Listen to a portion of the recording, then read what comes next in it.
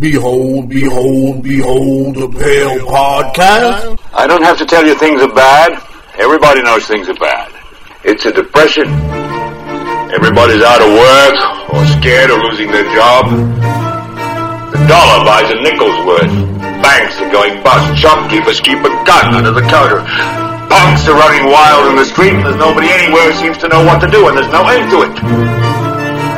We know the air is unfit to breathe, and our food is unfit to eat. We sit watching our TVs while some local newscaster tells us that today we had 15 homicides and 63 violent crimes, as if that's the way it's supposed to be. We know things are bad, worse than bad. They're crazy. It's like everything everywhere is going crazy, so we don't go out anymore. We sit in the house, and slowly the world we're living in is getting smaller, and all we say is, please, at least leave us alone in our living rooms. Let me have my toaster and my TV and my steel-belted radios, and I won't say anything. Just leave us alone. Well, I'm not going to leave you alone. I want you to get mad. I don't want you to protest. I don't want you to riot. I don't want you to write to your congressman because I wouldn't know what to tell you to write. I don't know what to do about the depression and the inflations and the crime in the street. All I know is that first, you've got to get mad. You've got to say, I'm a human being. God damn it. My life has value. My life has value. My life has value. Behold the Pale Podcast. All right, folks, welcome back to another episode of Behold a Pale Podcast. How y'all been? It's been like a month's time since you've heard our beautiful, kind voices of truth and justice. How are you gentlemen doing over there? I'm talking to you guys. I'm doing good. Yeah, same old. Just take it one day at a time. That's the best way you can do it. Yeah. Ray, how are you doing? Not bad. Managed to avoid those black choppers so far and keeping my eyes out, so I'm okay. Very nice. Very good. Very good. And before the show, Alexander Hawk was telling us about how work was starting to catch up a little bit, get a little busy again. Yeah. Big COVID coming back to town for Christmas season. Yeah, everyone's on high alert. We got Thanksgiving coming up, and of course, shortly we got Christmas. So everyone's, and since everything is still, in the air, and no one really knows exactly when things are going to get back to normal, or if it'll ever be 100% normal.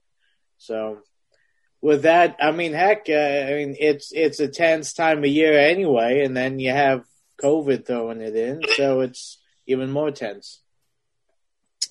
Yeah, I believe you. That's for shizzle. We'll see how that goes. You know what I mean?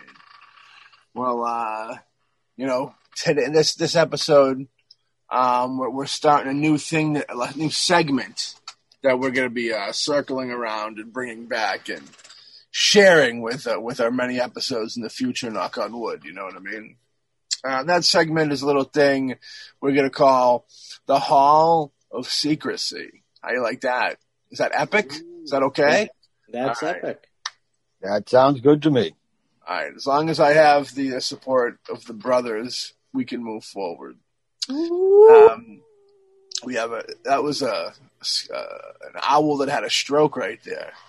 That's what that was. It's an owl I shot. Everybody, wait to have a GoFundMe page for that owl at the end of this, so stay tuned to the end of the episode for that. This new segment that we're doing, what we're going to do is we're going to kind of do like in-depth kind of discussions of folks that have, been in big movements, big deal in the whole truther, if you will, conspiracy. I know it's kind of a tainted world, but more truther type world.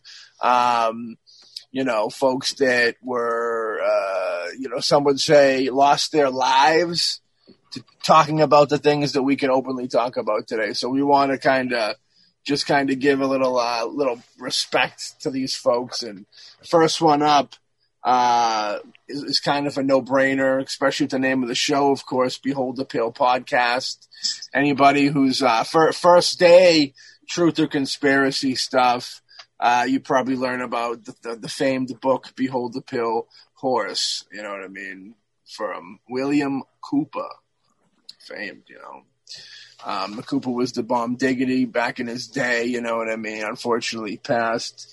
Born May 6, 1943 in Long Beach, California. Died November 6, 2001.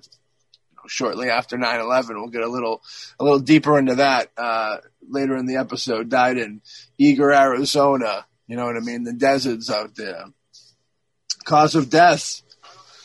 What do you guys think? What do you think killed this guy off? Well, I don't know. From what I read, it was the establishment. Yeah.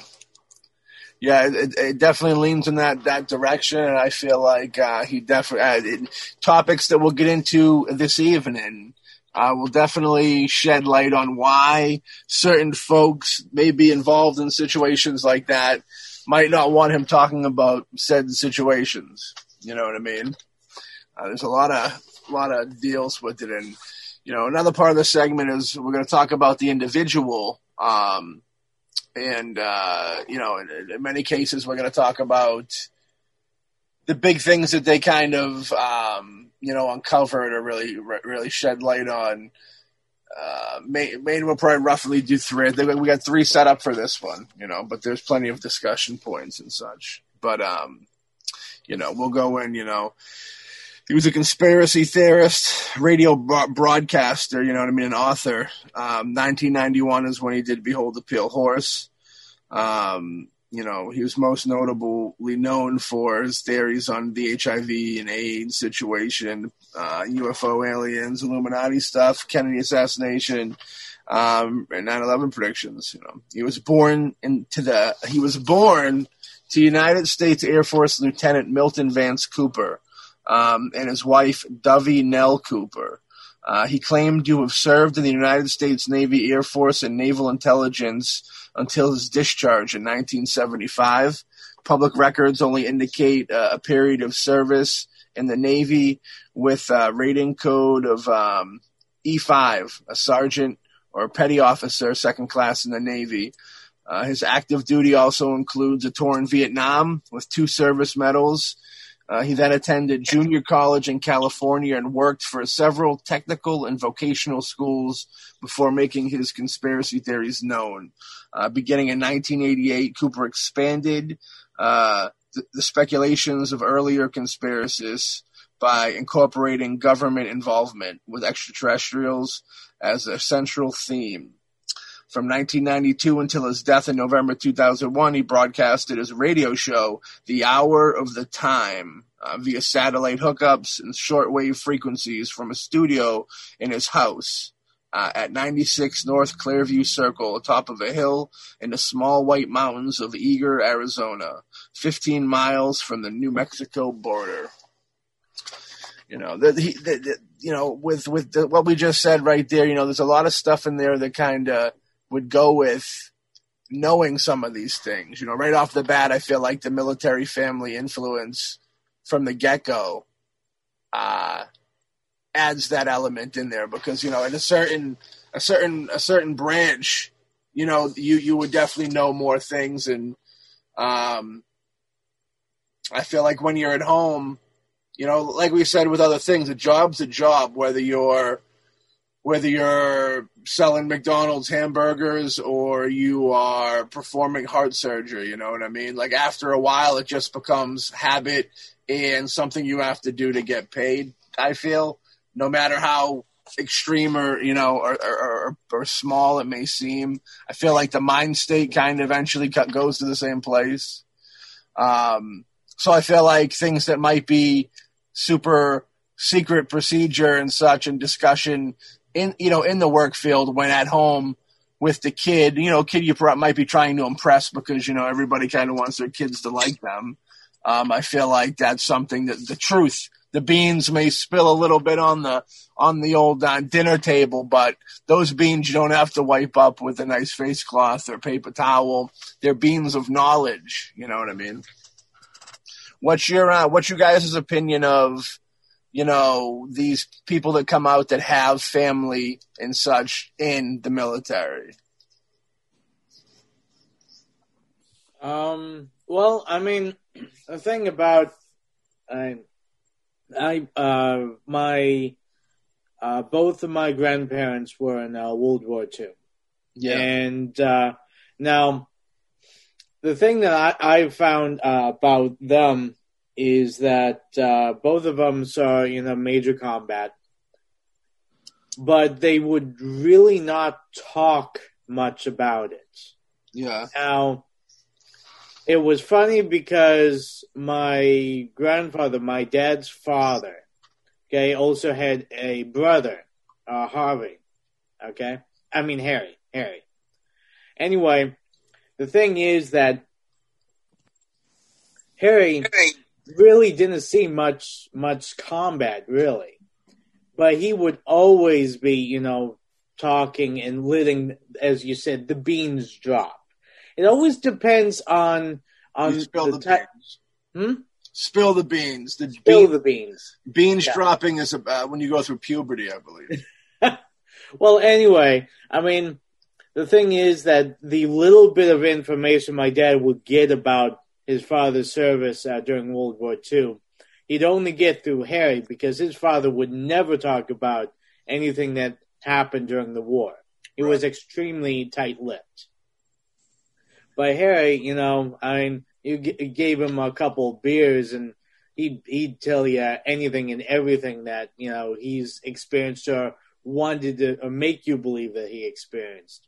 So I think it depends on the person because you're going to have two types. You're going to have those who are in the military who've seen a lot of stuff, and because of the horrendous stuff they either had to do or they witnessed, keep it to themselves and don't let anything out. And then you'll have those like my great uncle Harry, who, he was around but not really in the thick of it. So his lips were always more open to expound on the different things that were going on and all that. So I think it depends on what kind, because you got two kinds of people that I've experienced that have been, in the military, and that is those who have been extremely hardened and that don't want to talk about what happened. And then you get those who all they want to do is talk about it. And of course, usually those who always want to talk about, they haven't seen any major action. They might be, like working behind the lines with the other servicemen.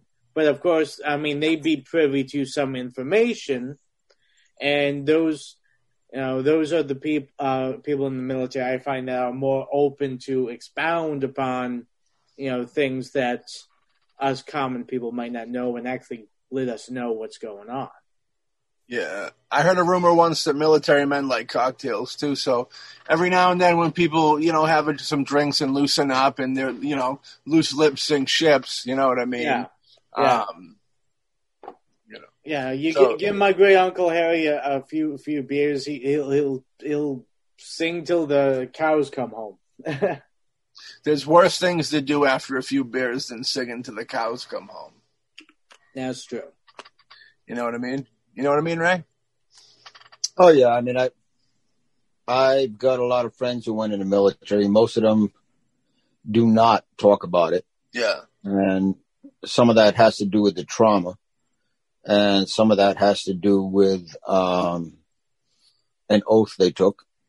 Or they also, quite often, they don't believe that someone who has not been in the military will understand. So they never talk about it. My father, who was in World War II, and he was all over Europe, including Northern Africa. And for a while, he worked for OSS, which was the forerunner of the CIA.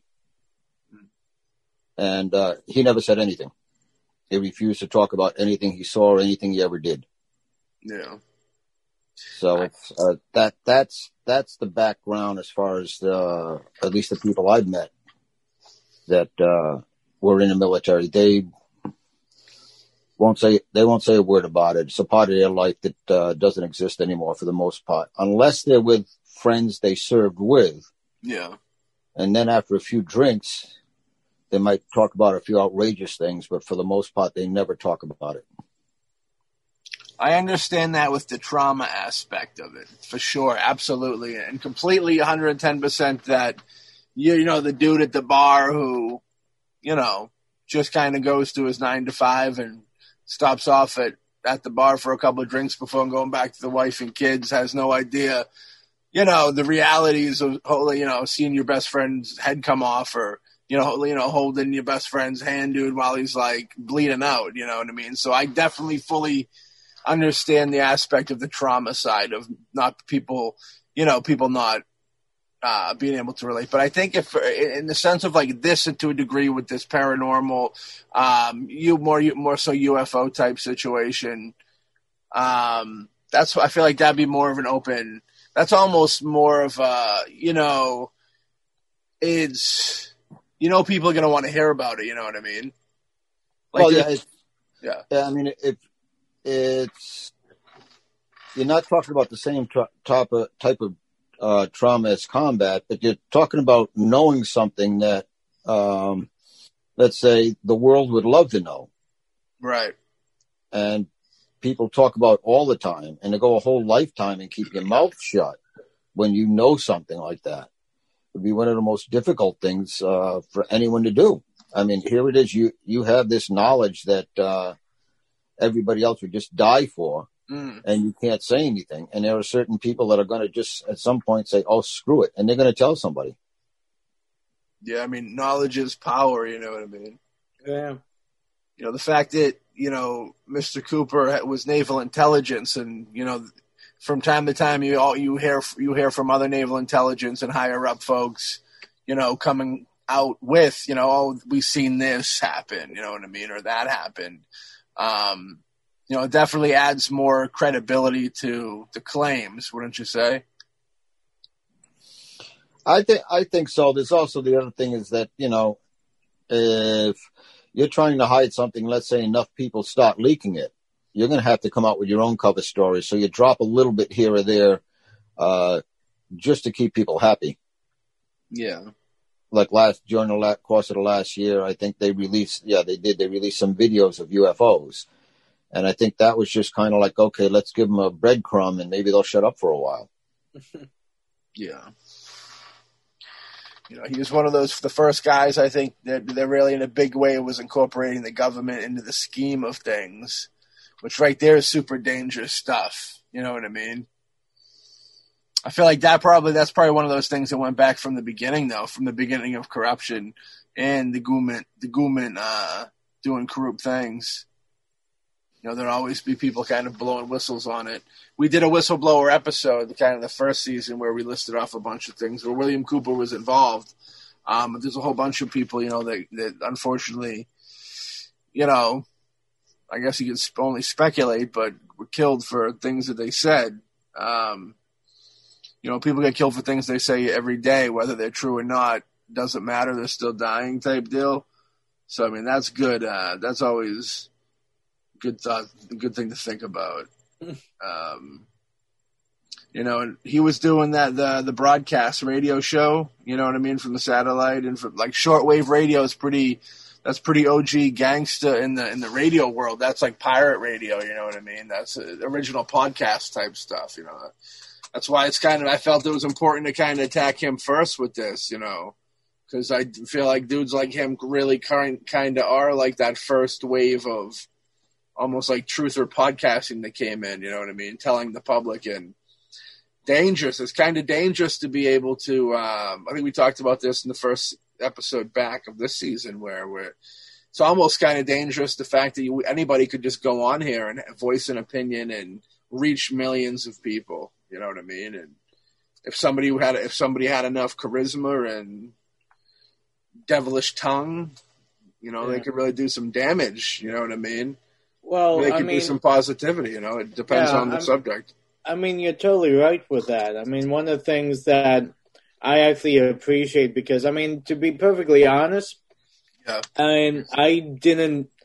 If I had heard the name, I didn't remember. I didn't know much about William Cooper until, Matt told me about this episode and had me go and do some research on him. And the thing is, the one thing that I definitely do appreciate about him is one of the things he would say is, listen to everyone, read everything, but believe nothing until yourself can prove it with your own research, whether it's true or false, or between the many shades of gray.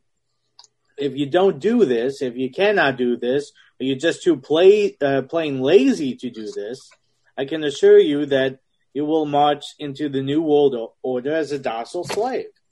And the thing is, what I appreciate about what he said there is the fact that he's not saying, listen to me, take everything I say at face value, and then, go on and follow what I'm saying. He says, listen to what I'm saying. If you don't believe what I'm saying, or you think I'm totally wrong, that's fine. Go do your research. Go and find out what's really going on. And that, as far as I'm concerned, because when I was reading it, they like to kind of say that he's like the precursor to Alex Jones and those kind of people.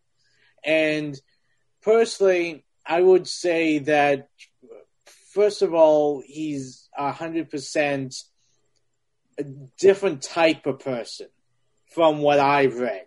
And that is, Alex Jones is all about, these outlandish conspiracy theories. And he's like, this is going on. And he's not telling people to go and do the research to, check and fact check him. He's saying, listen to me. And I know what I'm talking about.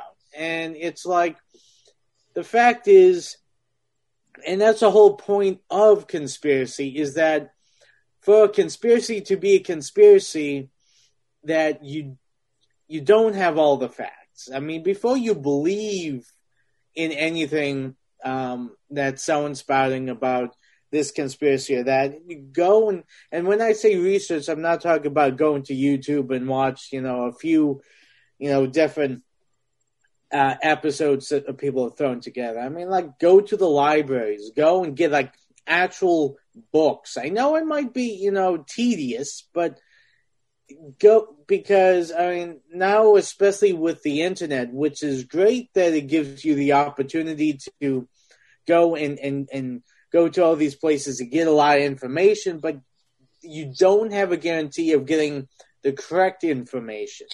And a lot of time you get a lot of misinformation, whether it's coming from those who are part of the conspiracies or those who just, spouting off conspiracy theories just to, make themselves feel important. I mean, the fact is that you gotta do the research. And, otherwise, don't believe what people say unless you're willing to actually put the work in. Yeah, and I'm pretty sure, if I remember correctly, I believe Cooper was not a fan of Alex Jones. I want to say that he had issue with him. Well, I wouldn't be surprised. I mean, I have to admit, I've seen a handful of his stuff, mainly just stumbling upon him on YouTube, and every time I listen to him, I'm like, the guy is a complete buffoon. And complete, arrogant ass that, he's just spouting all this stuff. And what I always love is whenever he's like promoting something or saying something, then like literally watch any of his things. It's like he promotes something on his website or he's saying something. And then, like 5 minutes later, he recants it like, well, it's not exactly like this. It has some of these aspects, but I'm just saying that it's not totally organic. It has organic aspects to it, but I'm just saying it. I'm just saying it. It's like it's all an act. It's all an act. I mean, well, I think that's why Cooper didn't like him, because he was making, it was like the beginning of like the media taking over, you know what I mean, where they were just full frontal, where I think he thought that Alex Jones was like almost like the bad people's, you know, puppet, you know what I mean? Oh yeah. Yeah. I mean the thing is that, I mean, you have people like Alex Jones now, whether he is a puppet for the organization that he's claiming that he's trying to, you know, peel away the curtain and tell you what's really going on. And the thing is, you have to always be careful when you have those who are doing this big show and saying like, oh, we know what's really going on. The question is, who are they really working for? Are they working just for themselves to, you know, boost their egos and get money? Are they actually working for the people that they're claiming that they are trying to? So they're giving you all this false information and steering you away from the actual information that you need to find out? Yeah. Or are they just, you know, putting up all this smoke and mirrors to keep you all dazed and confused, not knowing where to go or what's going on? I mean, that's when people talk about conspiracy theorists now, especially like Alex Jones and all that, that's the type of people that are, you know, I find that are really taking up the mantle. I mean, with William Cooper, he's trying to get people to think and look at what's really going on. And he also has the point of saying, don't believe what I'm saying. Look into it.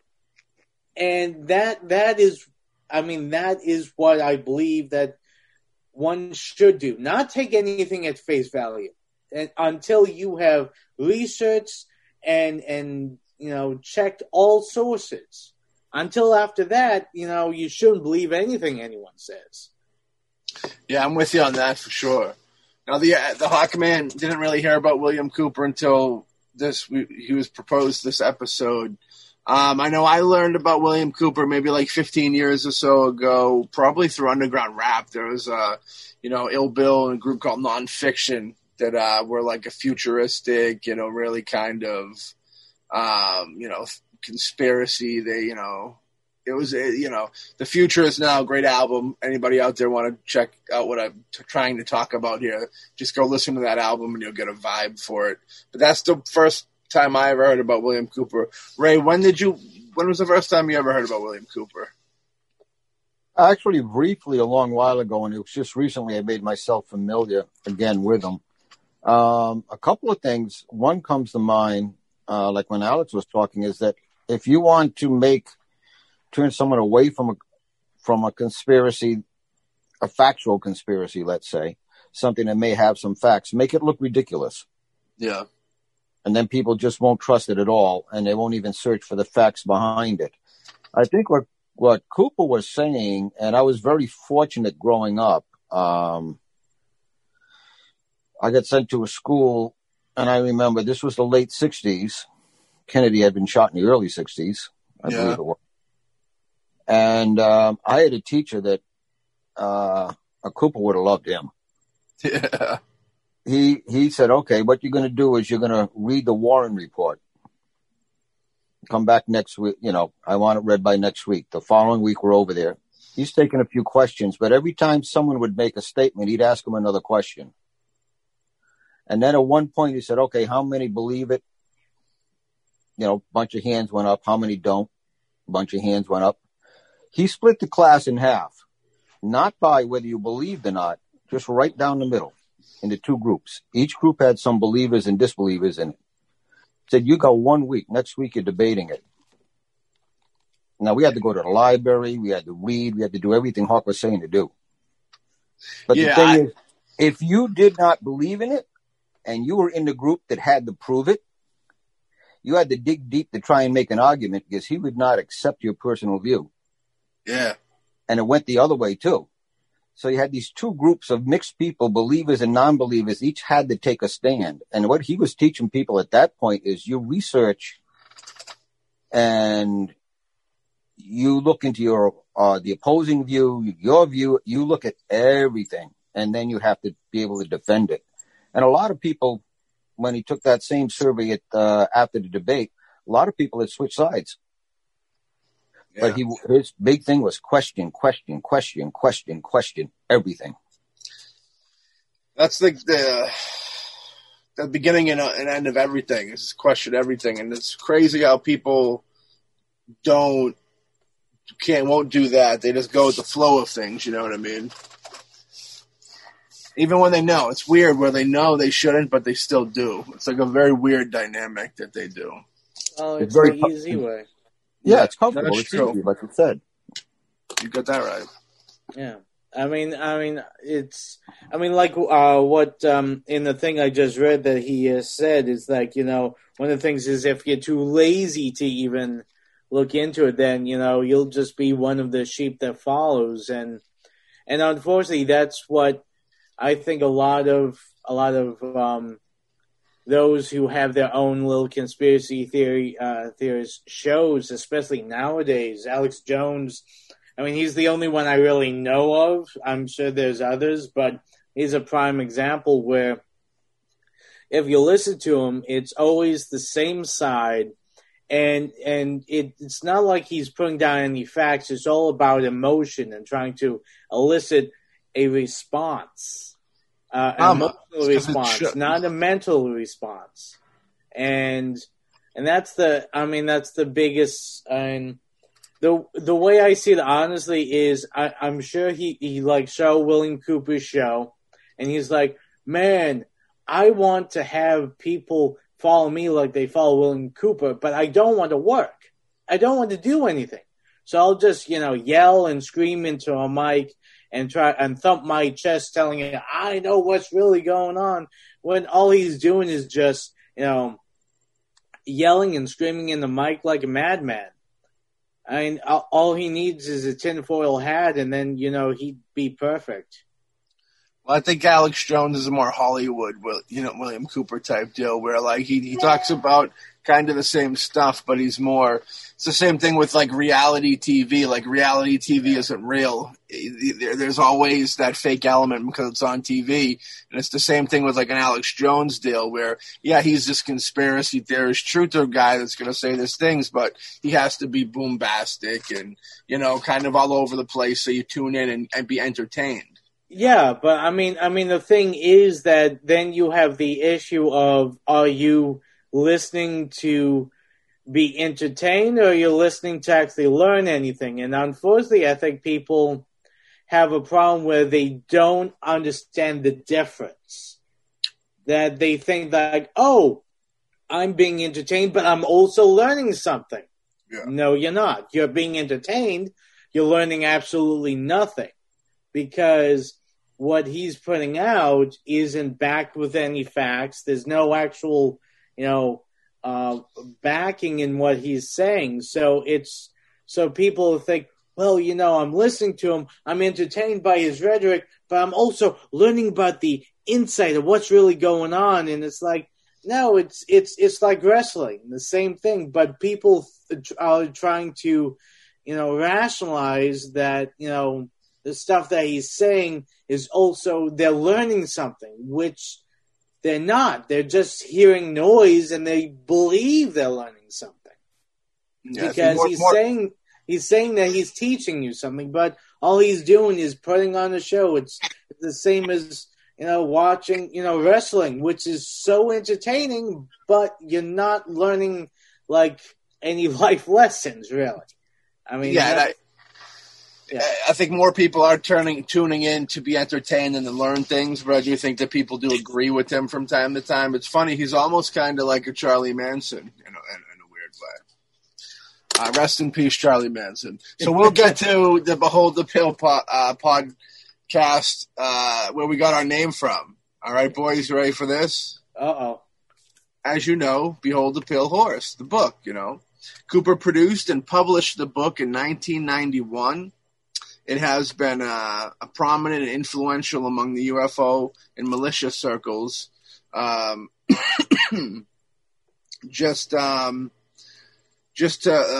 trial of Terry Nichols in 1997, it was used. It was described as the manifesto of the militia movement. Terry Nichols who's an American terrorist convicted of being an accomplice in the Oklahoma City bombing, co-conspiring with Alexander Huck's boy, Timothy McVeigh. Yeah, it's a deal. He kind of became, I know that he had beef with the fact that he kind of became like the poster child for something he didn't want to kind of be the poster child for. Yeah. That were people that were kind of on that out of society brink, deal, like McVeigh and them, Kaczynski and such. But like, I think he considered those people crazy.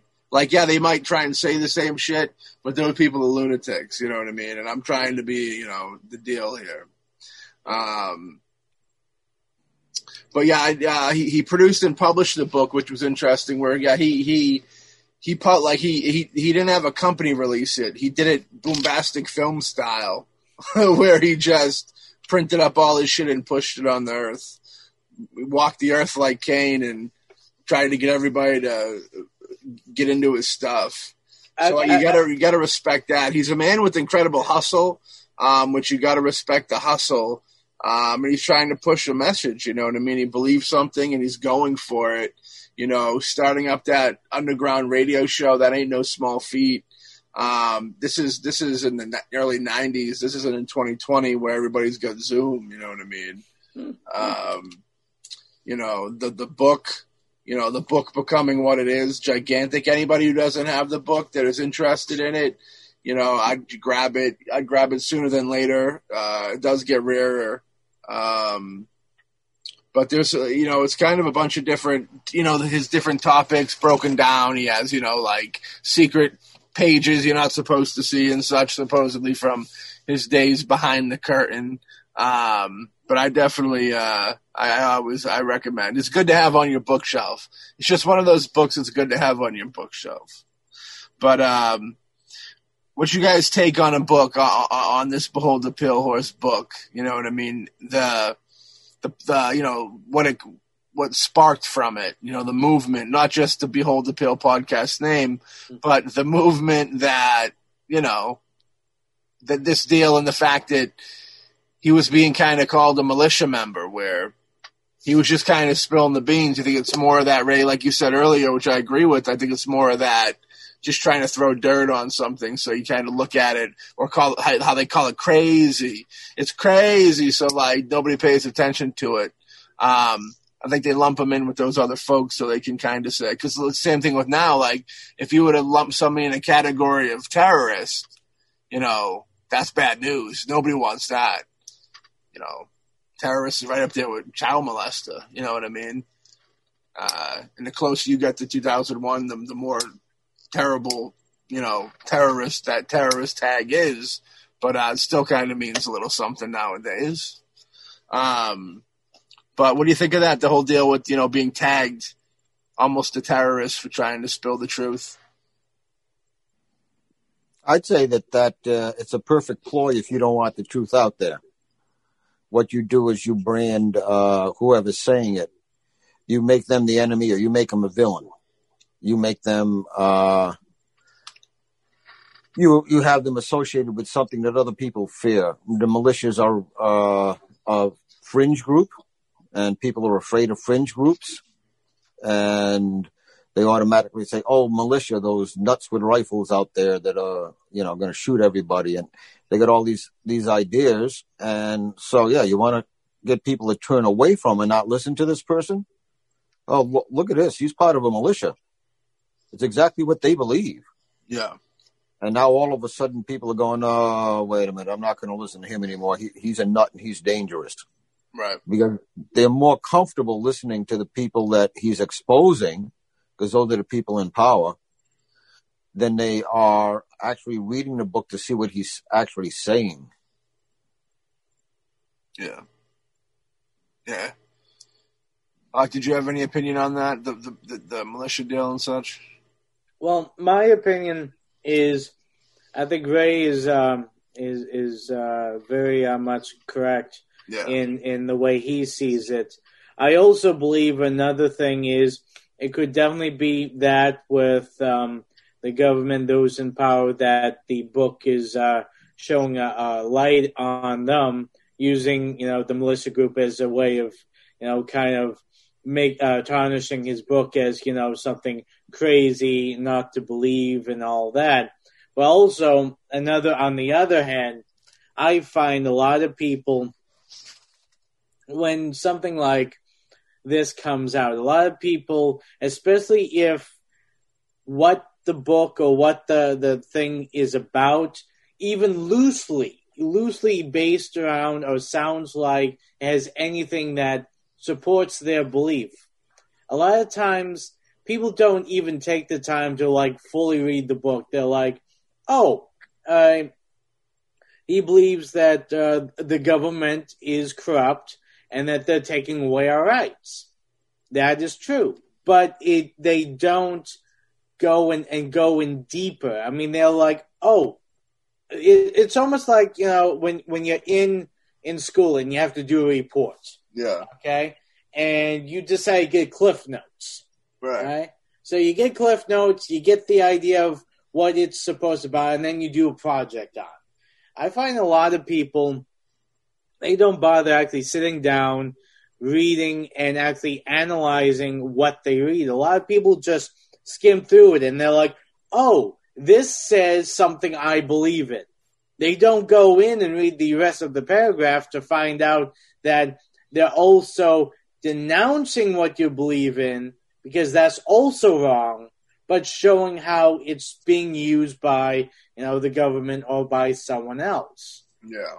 And I mean, when you listen to people, for example, when they decide to use scripture from the Bible to, support something that they believe in or they are doing, saying, well, it's in the Bible, this means that this is right.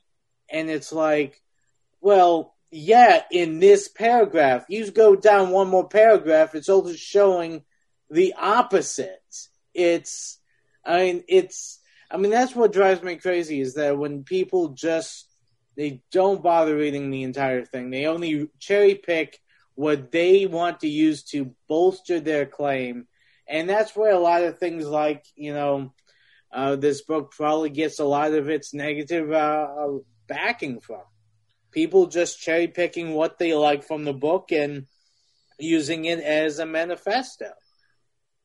There's also a David Koresh thing to it too, where there's speculation that David Koresh, wasn't as bad as, one was, made to believe, so to speak, which I speculate because he could have been everything that was said, but, they said that he was having sex with the kids and stuff like that.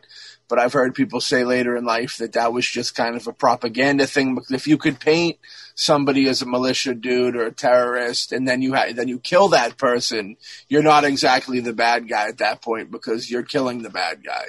So there's that element that gets brought into it as well, which is dangerous. And I think that's probably why he didn't like being lumped in with that, because you can almost see the writing on the wall. Where when they're painting you up to be this bad guy, it's almost like that they're setting up the big hit. You know what I mean? You got to fucking cool your britches, or you're going to be laying in ditches. You know what I mean? Yeah.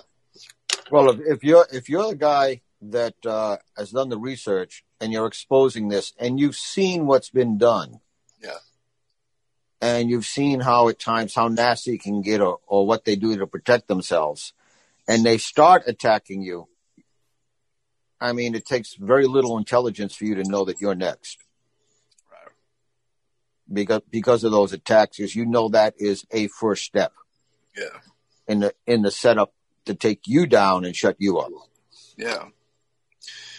With the mention of NASA, let's pop into some UFO stuff real quick. Woo-hoo-hoo. Due to his father's service, he traveled around with the military most of his life. While in the Navy, on transit from Portland to Seattle, he's seen a huge disc-shaped craft come out of the ocean and excel into the sky. Something he says was absolutely impossible with what we can do with our resources. The craft also returned at great speed and entered back into the water at a speed that would destroy any other ship that did it.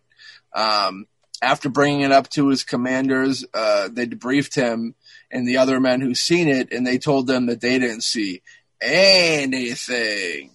And severe consequences would happen that if they happen to, speak and say that they did see a little something, something. This sparked off his investigating, knowing the truth is being suppressed, and that there's things going on that the government and so are keeping secret from the public. 1972, headquarters of the Commander-in-Chief of the Pacific Fleet, arranging information, they come in that he had that gig. So he was seeing a lot of weird shit that, he's like a file clerk type deal for weird shit. So he was catching a lot of stuff. Among those documents was info titled Operation Majority. Now, not the entire file was there, but enough of a synopsis of the operation and projects contained under it. One was called Project Red Light. The purpose was to back engineer captured extraterrestrial technology for adaptation in the U.S. space program. He later believed ETs were not real, but technology, the technology was. Like, he didn't believe in alien, but he believed in alien technology, which was interesting. He kind of went back on that. But yeah, that Project Red Light, it's one of those things that we talk about a lot, just in regular conversation when we talk about this weird shit, with how like they were trying to reverse engineer the things that they found, which, it would make sense for him to do it. What's your take on that whole deal of him saying that that's a real deal? Like, what's you guys' take of that? If he was telling you right now, hey, it's real deal Holyfield, that we got spacecraft that we found and we recreated for our own ships for, most likely war and shit. I'm going to have to go two ways. One is, it's twice in my life I've seen UFOs. Yeah. And there was no mistaking what they were. So if you're looking at a UFO scenario, what I saw, and with the way my mind worked, I stood there afterwards analyzing everything I saw, the angle, estimating speed, size, everything, and I said, nope. I said, holy shit, that was a UFO. Yeah. In my mind, I was trying to disprove it. Right. But are they out there? Yes, I do believe it. I've seen them. The other thing is, as far as reversing technology, I can believe in that. But I'll take it like one step further. If you have advanced civilizations, they're not going to leave, and they can travel across galaxies or through dimensions. They're not going to accidentally leave a ship behind or something. There's a distinct possibility that, they might be looking and saying, hey, I think they're ready for this. Let's take this older model and leave it near that base or something like that and see what they do with it. They could be testing us. They could be looking at us. They could be wondering, okay, how are they evolving? Let's see how they work with this technology. Can they figure it out? It's time for them to take the next step. I'm more inclined to think that aliens would be like that than to accidentally take this interstellar ship and say, oops, we ran out of gas. or we hit a bird.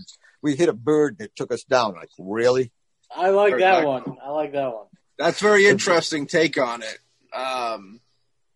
That they were placed here.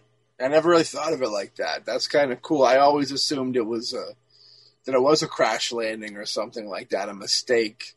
Because if they're willing to show us a craft like that, why aren't they willing to make like actual contact, like legitimate contact? You know what I mean? Because maybe we're not ready for it, and they keep on giving us bits and pieces to see how we handle it, and the government keeps on hiding it because they think we're not ready for it, and they want that technology. They don't want people to know that. All of a sudden, the government in this planet does not become the center of the universe. Now there's proof that there's something bigger out there. So now we got to change the way we think, and those in control don't want us thinking at all. Never mind changing how we think. That's true. So these aircrafts are kind of like the UFOs are like Vaseline, so to speak. Now, No, I'm thinking about it more like, when you have a child that they reach a certain age, they get a certain toy they can handle. Yeah. I'm thinking it's more like that. We're the children, and they give us new toys to see how we handle it. Except they're not standing there saying, "Oh, don't put your hand on the stove." They're letting us see if we burn ourselves on that stove. Yeah, the UFO element is the alien life is such a weird, endless discussion. It's the never-ending journey. But Alex, what's your take? Well, I mean, I definitely think Ray has a good point. Of course. I mean, the thing is that I had a friend that we'd have long discussions on this. His belief was the fact that aliens actually was living among us, Right. and Reptilian. that the government was keeping it secret for the simple fact of it's like in the movie Man in Black, where Tommy Lee Jones is talking to Will Smith, and he's like, a single person might be intelligent, but we all know that, people are crazy, unpredictable, filled with mass hysteria. And the fact is that I wouldn't put it past the fact that, that Ray says that they're testing us. I mean, I would even take it a step further. I mean, the whole idea of evolution. I mean, the thing is that we could simply just be an experiment. I mean, Neanderthals and all that. And if these alien races have been around for God knows how many millennia, I mean, for all we know, maybe an alien ship came down, back when the dinosaurs were roaming the earth, and it wasn't really an asteroid. Maybe it was a ship that came down and decided to eradicate the dinosaurs and start playing with the other mammals. You saying that maybe it wasn't a comet, it was a spaceship is the most interesting thing I think you've ever said in your life. I mean, the thing is, if we want to open Pandora's box, yeah, we do. That's the point of the show, homie. I mean, the thing is that I personally have never seen a UFO. I can say that I have not seen anything that I would consider or even think might be a UFO. Yeah. So I do not have that experience like Ray has. But do I have the belief that we are the only planet with intelligent life in the entire universe? I think that's bullshit. Yeah. I mean, the thing is that, and plus also, the mentality that unfortunately everyone seems to have on our planet is that, this is the only only place with intelligent life. And to be perfectly honest, we're still trying to find intelligent life on this goddamn planet.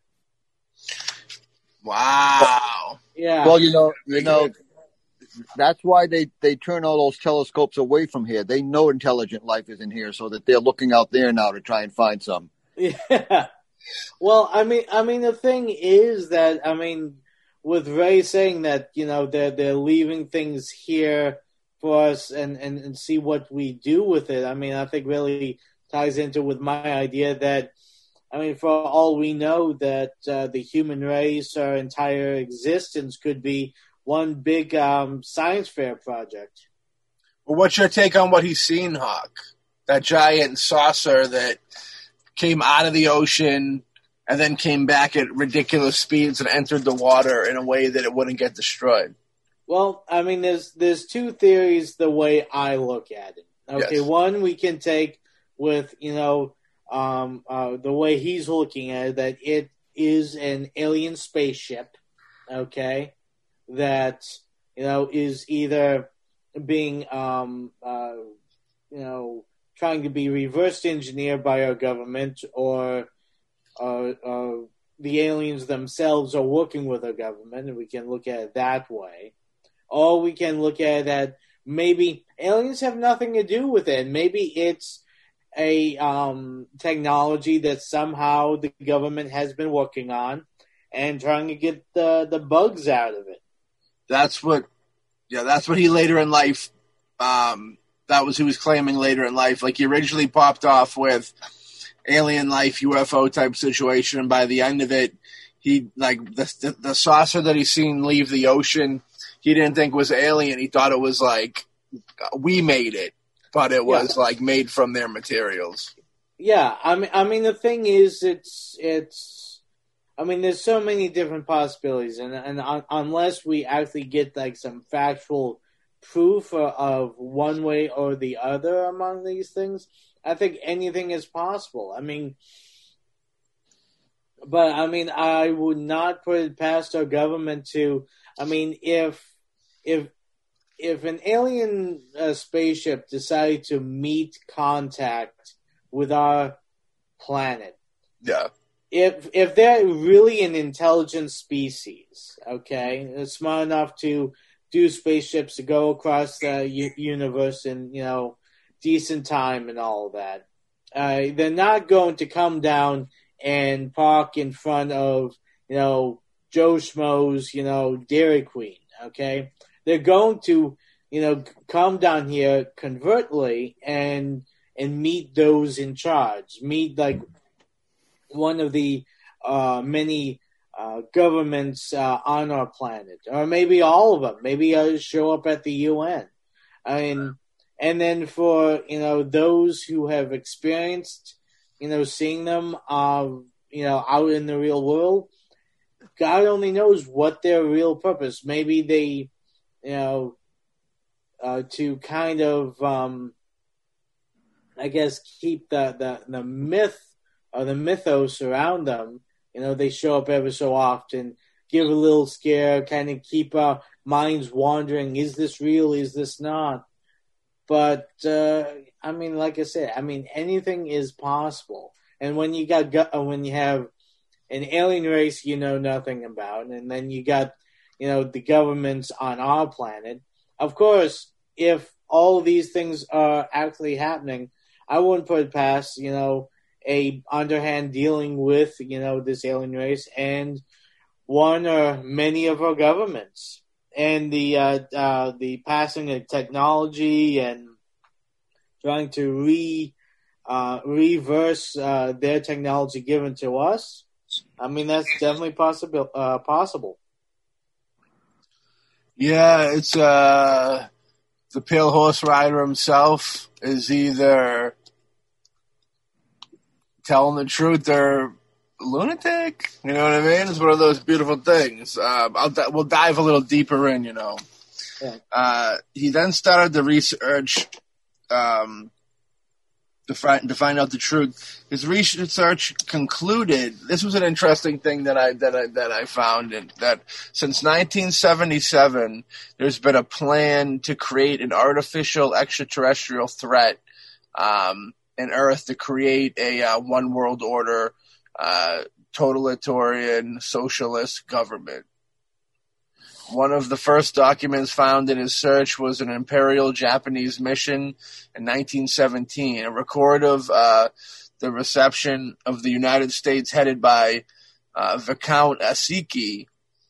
And when the Imperial Japanese mission was in NYC, they had a dinner, and some pretty famous folks spoke. One was John Dewey. John Dewey was the father of the failing education system, who said, someone remarked the best way to unite all the nations on this globe would be an attack from some other planet. In the face of such an alien enemy, people would respond with a case of unity to interest and purpose. The next document report from Iron Mountain. The last attempt at peace would be unity through an unknown evil enemy. The poisoning of air and water supply is also mentioned. For peace with social disintegration. Cooper was vocal on the elite taking away guns to protect themselves. Movies, TVs, newspapers are used as propaganda. We see that with the media and such. Yeah. Ronald Reagan made 6 speeches, and in all 6, he mentioned an alien threat. Reagan, originally an actor, very interesting, which is very interesting stuff. The only question I have is, where did the extraterrestrial technology come from? You know what I mean? That's because I know he doesn't believe in. He believes in the technology, but doesn't quite believe that the alien, like an alien. So my question is, I wonder where it would come from. You know what I mean? Through the trickery was started in 1917. Probably even earlier. That doesn't surprise me. Corruption's been corruption since the beginning of time. It brings in an element of fear, which fighting would be, a war. It's like, you fight a war with somebody you never see, you never realistically have to deal with, but it's like the media could keep that going forever, you know what I mean? And as far as, the TV, movies, radio, propaganda, we all know that that's definitely, definitely the propaganda is within these things, you know what I mean? For shizzle, for sure. So I want to go back to some of that stuff real quick and, ask your opinion of, going back to 1977 here, 1917, when there was this claim that they realized that the only way to get everybody to kind of be under this New World Order type situation would be an artificial extraterrestrial threat. What you got, both your thoughts on that? We'll start with Ray, because Hawk was last time, and Hawk, you're batting up next. Well, when I was back in the late 50s, I was reading a comic book, and the theme of it was there was a scientist on the Earth who built a giant robot. This thing was like the size of the Empire State Building, which was the tallest building at that time. And it was able to go on the scene on the land. And what he did was he manipulated that robot to attack cities. And the robot said it was from another planet. And then the robot disappeared. And what happened afterwards is the world united, waiting for these giant robots to come back and destroy them. Yeah. Now, right now, you got the movies Pacific Rim. Same thing. But this time they come from Inner Earth, the giant kaiju. And we build the robots to fight the kaiju. Yeah. And that's a theme that has come up several times. There's Godzilla Final Wars. The world is united to fight monsters, and then aliens come down, and it's the monsters, and they manipulate the monsters, and they use Godzilla to kill off the monsters, and you get the hybrid people in there that have been bred to fight and save the Earth. So those themes have been in comic books, they've been in or graphic novels, what they call them now. It's been in movies.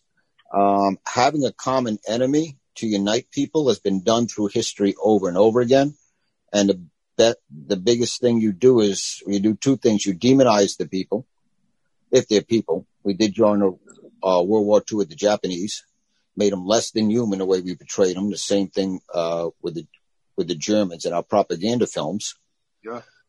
You demonize them, and you make sure that people think that they're going to destroy the world in their life. Now, when I was growing up, I can remember, and in the 50s and in the early 60s during the Cold War, they would talk about how bad the communists were.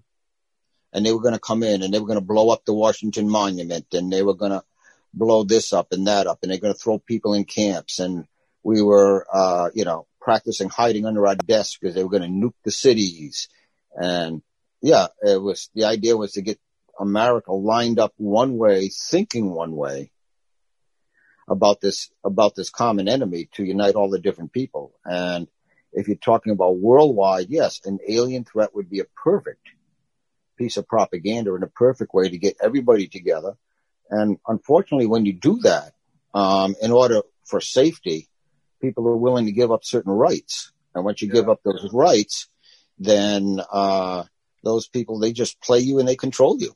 And yeah, that leads to the whole New World Order thing, that the overmasters are going to be running everything, and we're going to be just a little puppets because they've got us so scared we'll do anything for our safety. Yeah, that propaganda and common enemy thing even goes back to what we were talking about before, when they're painting him out to be like a militia dude, a terrorist, cult leader type deal, where you paint him as a bad guy, and then nobody cares when you kill the bad guy. You know what I mean? Yep. Some really crazy shit, but it is, the story is old as time. But yeah, I mean, I wouldn't put it past. Definitely, I think it's the deal. And with the alien life, you never have to show them. You can't prove it really. You can just say, well, we got this frequency, or we've seen this in space, and that can be. You don't need to show proof of anything. You know what I mean? What do you think, Hawk?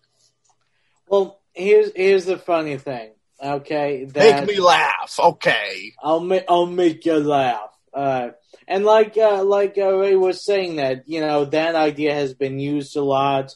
I mean, the best one in, I would say, more recent times. I mean, like you said, Pacific Rim, but also The Watchmen, which I mean, the entire comic book graphic novel itself is based around that entire idea. How do we unite the world? And the thing is, unfortunately, the only way to unite people is fear. All right? I mean, not goodwill, not caring about each other, but fear. Fear of a force that can come down and wipe them all out. That's the only time when people bond together, is when they're like, something tremendous happens, and we have to bond together to protect ourselves.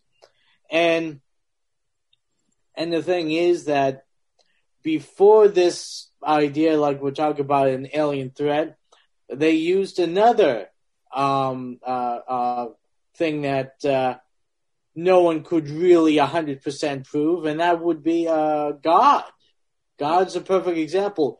Be a good little child, you won't go to hell, And God was used as pretty much the Dr. Manhattan for many, many millennia. The only thing is that now, because of our society has gone to a point where we want proof, we need to have something tangible. I mean, if they were to do that now, I think what they're going to need is something like tangible, like an actual tangible alien being coming down to destroy. I mean, it's right now we got, all this stuff going on with the pandemic and all that. And you still have people who, even though you have scientists and people who have been studying this, telling you that there's this disease, there's this COVID-19, the coronavirus that is, killing, and there's proof of people, getting sick and dying because of this. You still have people like, well, it's a hoax. It's all make-believe. It doesn't exist. Yeah. Because people are like, unless I see it right here in front of me, it's plain as the nose on your face, I'm not going to believe it.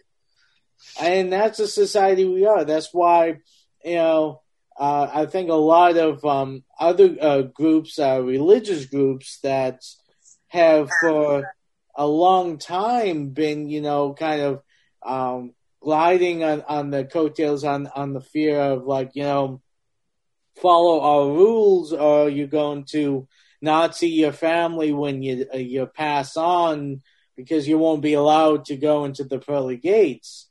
I mean, there's the same kind of mentality of, like, that scary, unforeseeable force. You got to be nice. You got to play by the rules. I mean, the thing is, if you go on and go into, like, the whole Bible and all of that, the fact is that the phrase that we all knew and grew up listening to, that the meek shall inherit the earth, originally, if you go back, it was the like the scholars or the knowledgeable will inherit the earth. That was the original concept, the original idea. That, those who will inherit the earth are those who are smart enough to, learn and like William Cooper says, research, go in and try to find the truth. But of course, those in charge don't want a lot of knowledgeable people or people asking questions. They want people who are meek, who are like, oh, I'll just wake up and do my job, and I will not say anything bad to my boss, and I will just live my life as a meek little lamb to the slaughter. I mean, the fact is that all governments and all religions have, used that kind of mentality to try to keep people in line, try to give someone something to fear, because people don't do their best, do nice things for the most part. There's a few people who do, but the majority of people, majority of the people won't do what is better for the mankind or better for the neighbor unless they have something that if they don't do it, they're going to be punished. Good segue. Yeah. Good segue into the next subject real quick. Not to cut you off, Hawk. We're trying to keep this. This is Matt saying that I've been rambling on too much. We're trying to keep this in 2020, in the year 2020. So yeah, New World Order and the Illuminati stuff was a little next up. Cooper linked the Illuminati to most of his theories. He accused Dwight D. Eisenhower of negotiating a treaty with ETs in 1954, then establishing an inner circle of Illuminati to manage relations with them and keep their presence a secret from public. He believed aliens. Yep, You talking the Magic 12? A Majestic 12? Yeah, we're going there, baby. We're going Majestic. We're going there.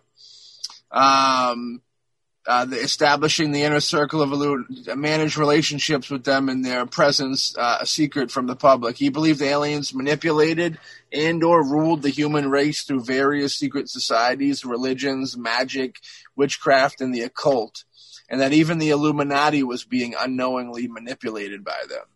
Cooper described the Illuminati as a secret international organization controlled by the Bilderberg Group that conspired with the Knights of Columbus, Masons, Skulls and Bones, and other organizations. The overall goal is to establish a new world order. According to Cooper, the Illuminati conspirators not only inverted alien threat for their own gain, but they also conspire with alien life to take over the world. Cooper believed that James Forrestal's fatal fall from a 16th-story window at the Bethesda Hospital was connected to the alleged secret committee, Majestic 12, and that Jason Advisory Group scientists reported to an elite group of Trilateral Commission and Council on Foreign Relations Executive Committee members who were high-ranking members of the Illuminati. Now, real quick, just for some facts for people wondering, James Forrestal was the last cabinet-level U.S. Secretary of the Navy's first and he was the first U.S. Secretary of Defense. And he, I guess, supposedly committed suicide by jumping off of a building, but it's questionable whether it was suicide or if somebody helped him out.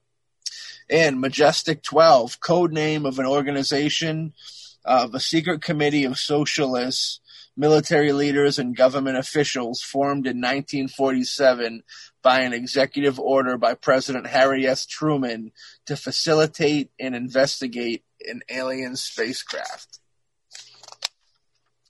So, yeah, for shizzle, like that's, I definitely, I would not be surprised if the government was secretly making contact and doing deals behind our backs, but the scary part of that is that means those alien life would probably have to be just as evil as our evil folks in the upper echelon of governmental evilness doing shit like that, you know what I mean? And the scariest thought of the whole entire thing is knowing that there would be an alien life that would look at us the same way our leaders look at us, which is poker chips and fucking food.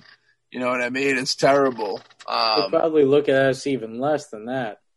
Who? Our leaders or the alien life? The aliens' life. They're probably looking at us as, as we look at an ant.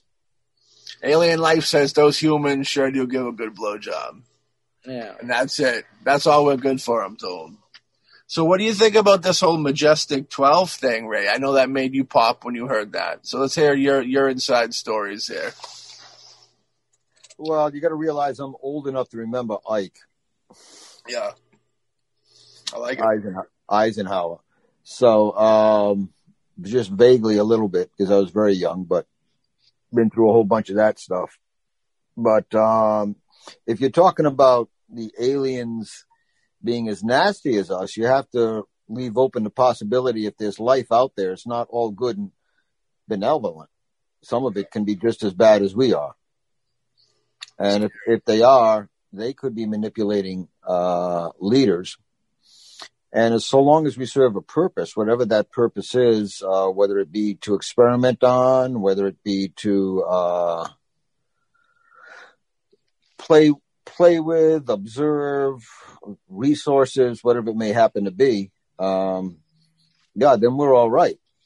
Yeah. But they probably they would, if they're evil, would consider us, like a pet and or a farm animal that, when the chicken is done laying the eggs, you kill the chicken. Well, when we're no longer useful for them, then goodbye us, and maybe they just get rid of humanity and start a different species on this planet and see how that runs out.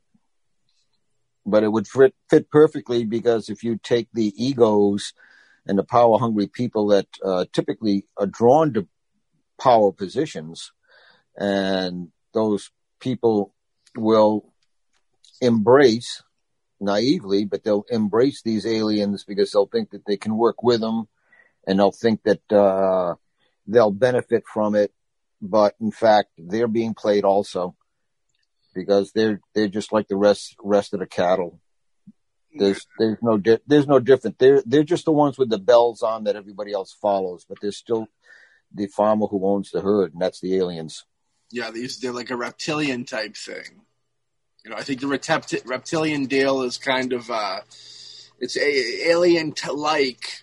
It's almost like, if you go way back to the dinosaur eras, where, we supposedly were cavemen or gorillas that fucking evolved into humans. It's almost like these dinosaurs that were reptilian evolved, which they speculate they were more birds than reptiles, but that they evolved from, a dinosaur into fucking like King Koopa in fucking the Mario Brothers movie.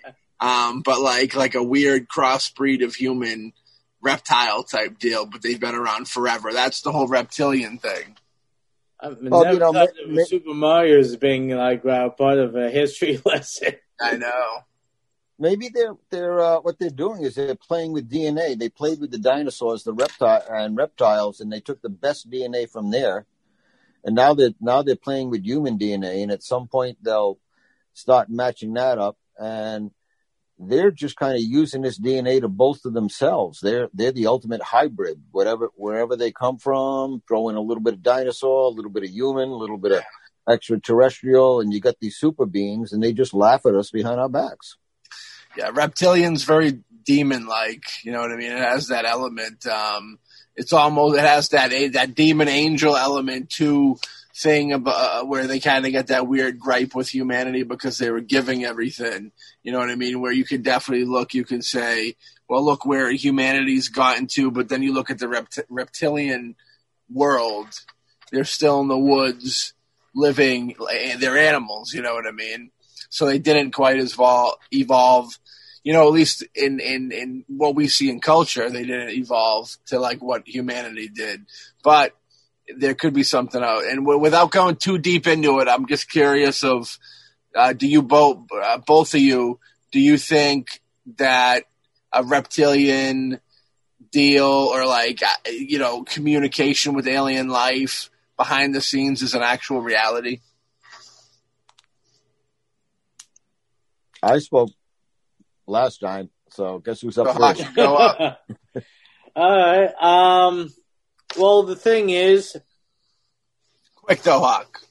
Yeah, I mean, I think I pretty much said, point the way, put my viewpoint on it, which is if there are aliens and if there are, in contact and have been visiting us, then, I would be surprised beyond belief if they did not have a deal with our different governments or, some kind of... Unfortunately, they'd probably have to go to the government or like a superpower of all the government folks. But I almost feel like an alien life could almost just go past them and just kind of make contact with everybody at once. Well, I mean, it's one of those things, like at one of the great summit meetings, they come in and they, sit everyone from all the different countries and they'll say, hey, this is the deal, we help you keep your power, we'll, and you allow us to, do experiments, grab some poor old redneck in pickup truck as he's going to the hoedown for anal probes and, because we like anal probes. I heard that about you. I heard you were all about that anal probe. I mean, the thing is that, if there is life out there and it has been visiting our planet, I have a hard, especially nowadays when everyone has a cell phone on them, everyone has video. They do catch stuff though. You know what I mean? Yeah, but the thing is, you never get any conclusive proof. When you said cell phone, and you said cell phone, it's a great segue for me to go into the next subject. Okay. Okay, so next subject. We're going heavy on the time here. That's why I bring it up. My favorite probably theory that he has, which is the Kennedy assassination theory. One of my all-time faves. Cooper wrote in his book Behold the Pale Horse he thought JFK was assassinated because he was about to reveal that extraterrestrials were in the process of taking over the Earth. According to top-secret video of the assassination, the presidential limousine's driver, William Greer, used a gas device, presumed device developed by aliens from a trilateral commission to shoot the president from the driver's seat. The Zapruder film shows Greer twice turning to look into the back seat of the car. Cooper theorized that Greer first turns to assess Kennedy's status after the external attack, and then wants to fire the fatal shot. Conspiracies toward Greer reportedly snowballed after publication of A Behold the Pale Horse. Cooper's video of the incident was analyzed on several shows, was criticized, but looked pretty legit to me. You know what I mean? I checked it out. I don't know if you guys got a chance to see this video. And I just wanted to say, fun fact for anybody out there, the term conspiracy theory was created after the JFK assassination. It was a name they were giving people a bad name for questioning things. It goes back to that whole deal of, giving people shade. If you were questioning it, they said, he's a conspiracy theorist. It was a way to kind of cut you down before anybody could hear what you were saying. Now, I seen this video, and, real quick, I'll say something about the aliens. JFK was upsetting a lot of people. So, where that hit came from, who God knows, I assume it was probably multiple folks that were involved with it, kind of like a mafia deal where all the head of the family have to just give the okay and then it goes down. I think it was something like that. But the alien aspect to it's really weird. And I have heard also in a Marilyn Monroe conspiracy theory that the reason why she was killed was over an alien thing where she seen alien life stuff with JFK behind the scenes and she was going to blabber to the press or whatever, so they had to take her out the game. I've heard that, but I don't know. That whole deal, Marilyn was running around with, politicians and mafia people and athletes, and, I think she just got caught up in a bad game, and somebody caught feelings, and then she caught death, and that's kind of probably what happened, I feel. But the JFK thing's, big. And I seen this video. I don't know if you guys got a chance to see it, but the video is very convincing. And it does look like Greer turns around, pulls out a gun. You see something silver pop up. And then Kennedy's head, boop. And then you see the dude pull the gun back into his side. And I know it sounds incredibly far-fetched. And the reason why it's not really talked about is because usually when you see the Kennedy assassination, the Zapruder film is usually cropped. What we'll see wherever, like on the news or whatever, and then they crop it, they push in on it so you can get a better shot of it, of what's going on in the car when the actual hit goes down. But if you were to uncrop it, that's the footage that Cooper had. And in that footage, anybody interested could find on YouTube this footage. And you literally, it's the most, out of all his theories, next to the 9/11 one, it's one of the most, I think the most right there, black and white, because it looks like, it looks like Greer blasts him in the face, and that's that. And, it's weird. It's a weird thing, and that whole situation's super weird. What was you guys' take? Ray, you were around when fucking JFK Oh, yeah. pass away, you know what I mean? Yeah, I think there was more than one group that wanted to get rid of him. Yeah. I do not think it was Oswald. I was scouring the net one time, and I found a video where a bunch of skeptics, they were ex-military, and they worked at like a gun range, and these people had been snipers and different things, and they set up a tower at some quite expense. This thing was like way up. They laid out a track. They had a remote controlled car. They got a hold of the same model rifle and the same type of ammo. And they tried to restage it. Now, these were experts. And no one could make the shot that Oswald was supposed to make.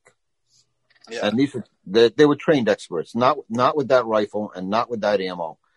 And even if they shortened the distance a little or they tried all sorts of things, there was no way someone in that time frame could make those shots and that accurate. And these are people that, during their life, they spend most of their life training, and some of them had been in combat, and their purpose was to do that at impossible odds. So did there have to be something else? Yes. Was it a conspiracy? Yes. Who was behind it? I'm not sure. I'll leave that door open. Yeah, I definitely think Oswald's a patsy. I think that there were more people involved, and he was just like a dummy character that was willing to take the blame.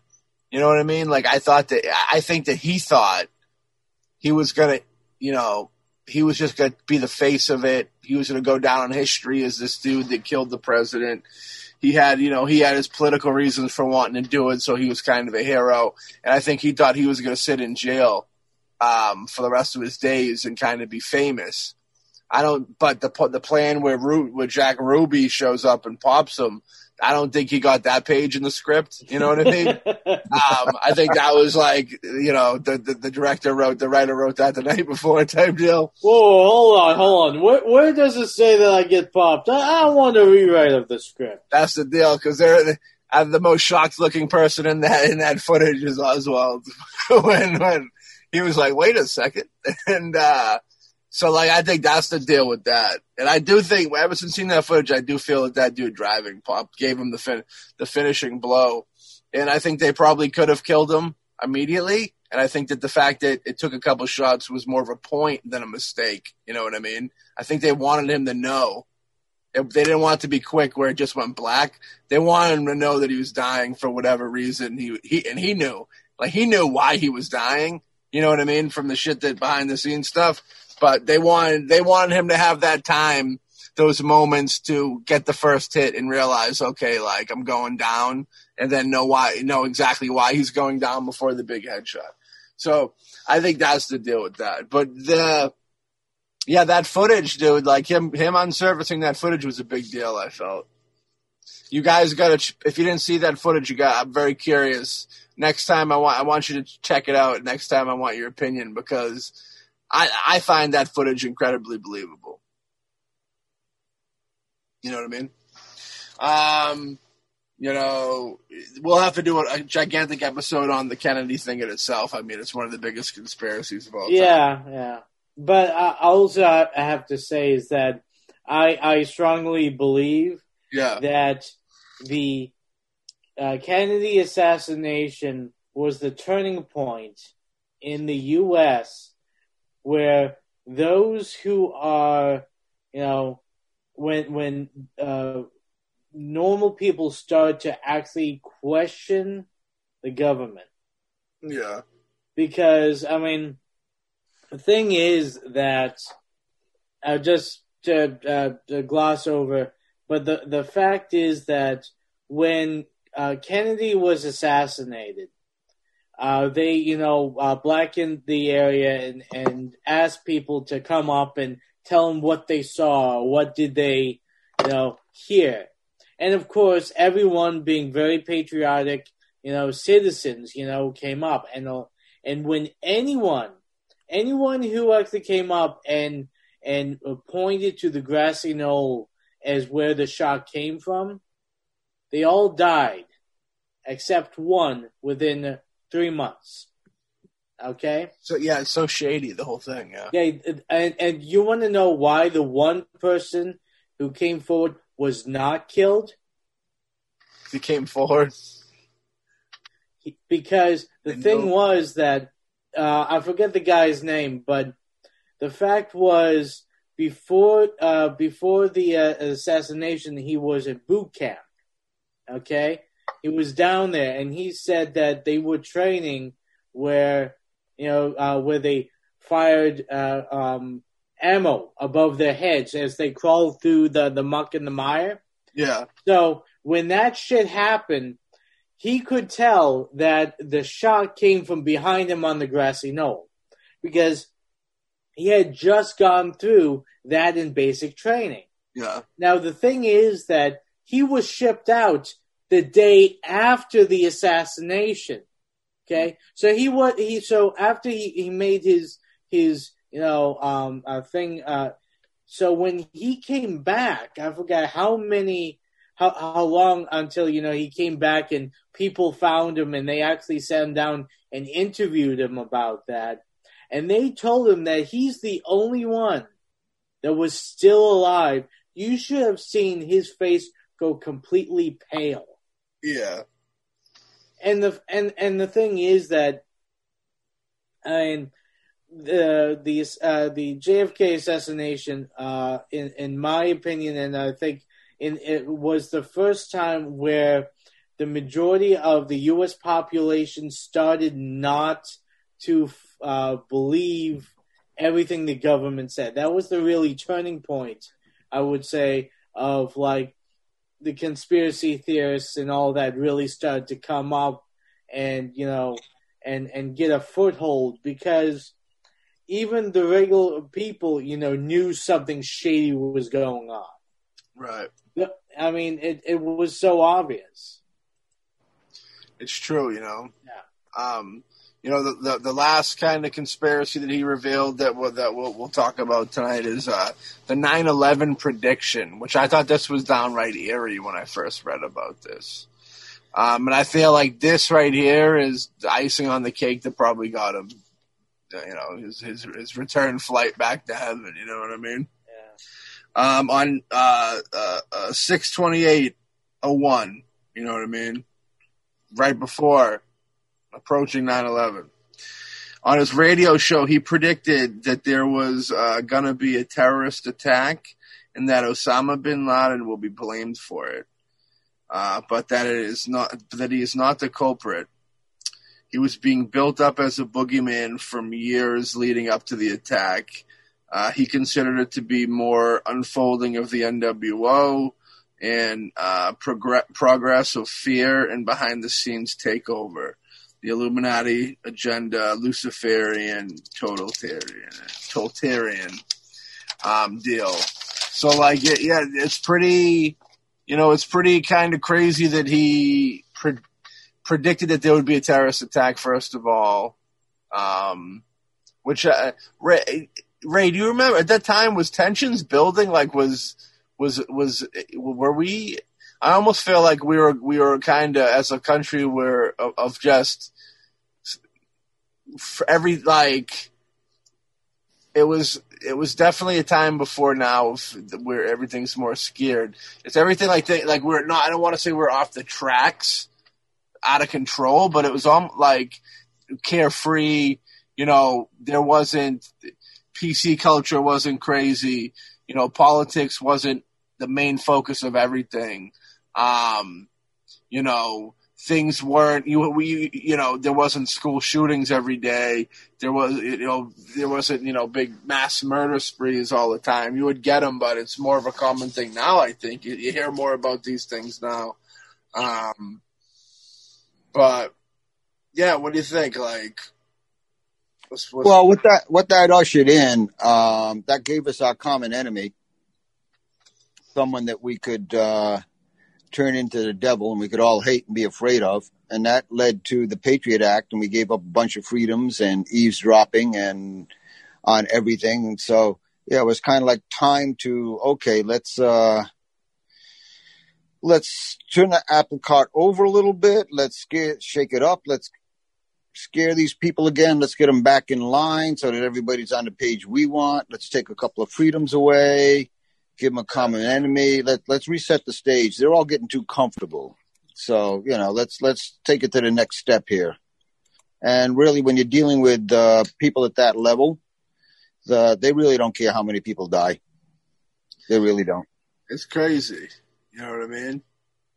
It's dark. It's some really dark stuff. And yeah, it's agenda, like big poker chips. It's a poker chip ordeal, and I remember having a conversation with somebody when COVID broke out, and they were like, talking about, athletics shut down and all that. And, no, it couldn't be, the fact that they couldn't wrap their head that the possibility of maybe something being up was a reality where like they couldn't like, because basketball was down, made it official. But it's like, the people that run the deal, like the money that NBA is losing right now, which realistically, I think that they kind of pulled the plug to save money because they were putting on a big production with nobody showing up because of the fear.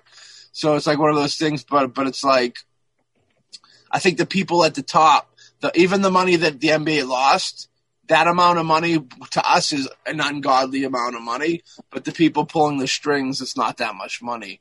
It's not even a year's worth of money. You know what I mean? It's like, yeah, to us it looks like, and I think it was just, there's different positions that had to be played, and yeah, it sucks that people lost the money in their eyes, but it's like when it comes time for you to play your part, you kind of have to play your part, like in that element of it and that way of thinking, and that big corporate evil tie-in type thing. So I just wasn't sold. Everybody was sold when they said that when the NBA went down, everybody was sold that it was like that was the deal and that it couldn't be fake. Like, it's not a fake deal. It's a weird. The whole COVID thing is a topic in its own because you can't call it fake because it's not fake, and you can't say I don't think that it's as crazy as it's said to be, but it's definitely not fake. It's somewhere in the middle. But like you can't talk to certain people about things like that. But we're moving off track a little bit. So let's get back into something that isn't fake, and it's the unfortunate death of William Cooper. As Cooper, moved away from ufology, because he started to say it was more of a materials than an alien thing, and he moved more towards this militia, anti-government type subculture-y thing. In the late 1990s, he became convinced that he was being personally targeted by President Bill Clinton, our pal, and the Internal Revenue Service. They want their cut always. In July 1998, he was charged with tax evasion. An arrest warrant was issued, but he eluded repeated attempts to serve it. In 2000, he was named a major fugitive by the U.S. Marshals Service. On November 5th, 2001, Apache County Sheriff deputies in a civilian clothing tried to lure him out of his house, pretending to be local teenagers partying at the end of his street. He had a little cul-de-sac type circle. And the whole deal was like, there was teenagers that would go to this cul-de-sac circle, rip shit up, party, be a ruckus, and the people in the area hated it. So he was kind of going to go there and break up the party because he thought it was teenagers. That was the whole deal. They wanted to arrest him on charges of aggravated assault with a deadly weapon and endangerment stemming from disputes with local residents. At which, that's speculation right there. Could be anything. Could be a disagreement, actual, situation. After an exchange of gunfire, of which Cooper shot one of the deputies in the head, non-fatal, but he did shoot the deputy in the head. And as soon as, at that point, you're dead. You open fire on police, you're I don't know. I consider that dead zone. Like, you don't really come back from that situation. Certain people do, but I feel like that's just saying kill me. He was chased back to his home, and he was fatally shot in his front yard. Now, his body was left on the lawn for 15 hours, which is very weird. That's an obscure, but it was left so it die. Like, what they say is, he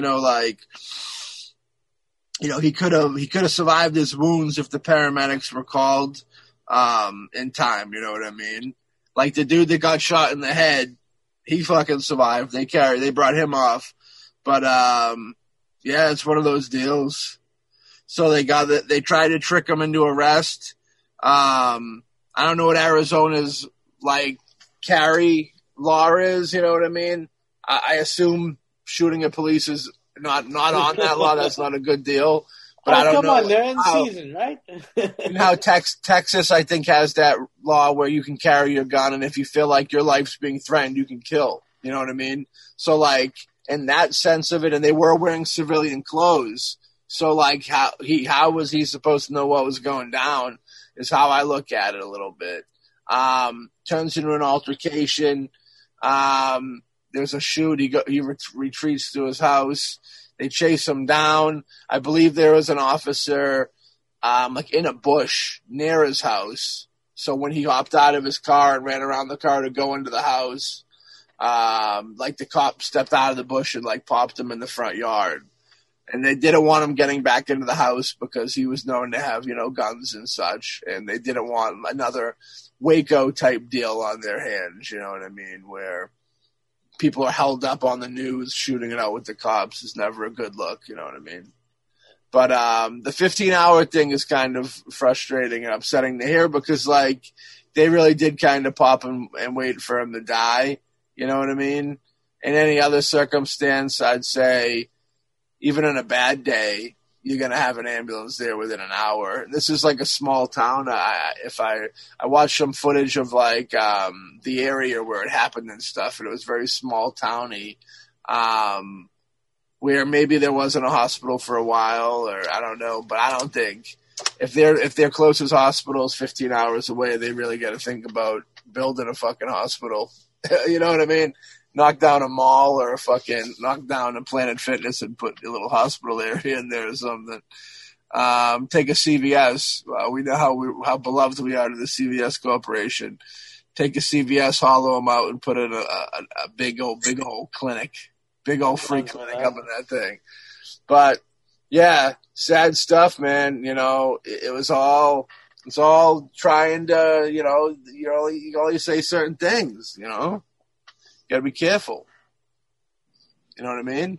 Yeah, you say the wrong thing, you upset people. People take what you say and take it out of context. I mean, the thing is that, you have people constantly, going against and fighting against, freedom of speech, which I think is one of our most important things that we as a society have. Yeah.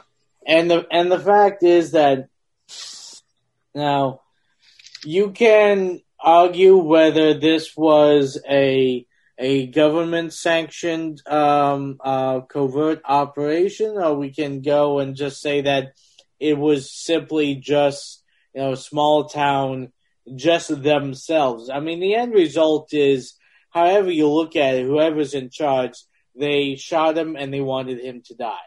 Whether it's a government conspiracy behind what he said and they were pulling the strings for this to happen, or whether it was just a series of misadventures that led to this. The fact was that, you know, and the fact was that they, you know, trying to draw him out by, you know, pretending to be rowdy teenagers at the end. I mean, that itself is kind of, I would say, pretty ass shady. I mean, the thing is that everything that's going on, so something else is going on behind the scenes. And he had beef. There was known beef between him and the locals.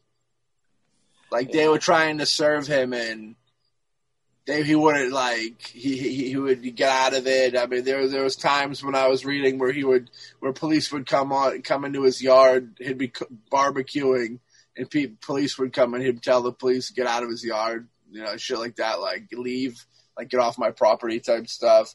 So, like, and, you know, cops don't like to hear that because they got that badge and they want to be, you know. Yeah, I mean, the thing is whether it's whether you want to go and delve into it, that it's a bigger conspiracy behind his fatal shooting, or whether, you know, it's just like it's looks like, you know, he had an issue with the local law enforcement. They had an issue with him, and they decided to try to, you know, show him who's boss, and end result, a deputy got shot but ended up surviving, and to teach him a lesson, they shot him and let him bleed out for 15 hours. Well, they get afraid. I think when people make noise like this and get people that listen to them and, like, stand behind them and cheer them on and all that, I think they get afraid, especially in a small town thing where they might have thought that maybe he was going to move in a community of folks. Maybe that was going to be their Jonestown, if you will. You know what I mean? Their Waco. And they don't want small town cops don't want to deal with that. You know, maybe there's some cowboys running around and they got that chip on their shoulder where they're like, this is our fucking town. You know what I mean? Like, I don't know who you think you are. You know what I mean? And, like, you want to see. But I mean, the thing is that mentality is in the small towns and then the big cities. I mean, you're always going to have those like, this is my town. You know, my great grandfather was the one that, you know, settled here and all that. It's a universal problem with positions of power. You know? Yeah, and as like I said before, I mean, when you have people in power, even if they go in with, you know, hoping to do some good, the end result is they end up being corrupted. I mean, power is a dangerous aphrodisiac. Power corrupts, kid. Oh, yeah, power corrupts, absolutely. You know, it's very possible that, you know, in the same sentence as breath of that is Mr. Cooper himself might have been getting a little corruption going on. You know, he could have had a little ego going. You know what I mean? When people look up to. I mean, the thing is when you have power, whether it's the power of government, whether it's power of religion, whether it's the power of, like, you know, you can say with William Cooper, the power of people's minds, you know, people listening to him and actually listening to what he's saying that might be going on. I mean, and especially when you have people with power that come in a conflicted standoff with another group of people in power, shit's going to happen. The ones who end up standing at the end usually are the ones who, you know, have the more power, the most power at the moment, whether it's, you know, guns or whatever. Power is a crazy thing. You know, Alex Hawk has all the power, and then Ray has the rest, and then I have No. Matt has the power. The power of the fish. So, yeah, well, I mean, what a life. You know what I mean? It's unfortunate that he went out hard like that. You know what I mean? He went out hard. Went out hard, kid. But sometimes you got to go out hard to spill the truth and like I said in the beginning, we're able to openly talk about things like this because folks like William Cooper lost their lives to kind of pave the way, you know what I mean? So we got to show respect to that. So much respect, and rest in peace to William Cooper, our first inductee into our Hall of Secrecy. Yeah, you guys got any closing statements on William Cooper? Yeah, he was the godfather of conspiracy. I would say do not dismiss him or what he said. Research it. Look into it. There's always more than what you see on the surface. You see it in personal relationships with people when you learn about them, and they're a lot deeper or other things about them. Yeah. And it goes the same thing. Whenever you get up to any large institution like a government, it's self-perpetuating. Those in charge start to feel omnipotent, and they are manipulative. And, yeah, don't trust. Keep an eye out and watch your six. Yeah, there's a lot of gateway conspiracy and truther folks in this deal. And he's one of the kings, Definitely check out the book.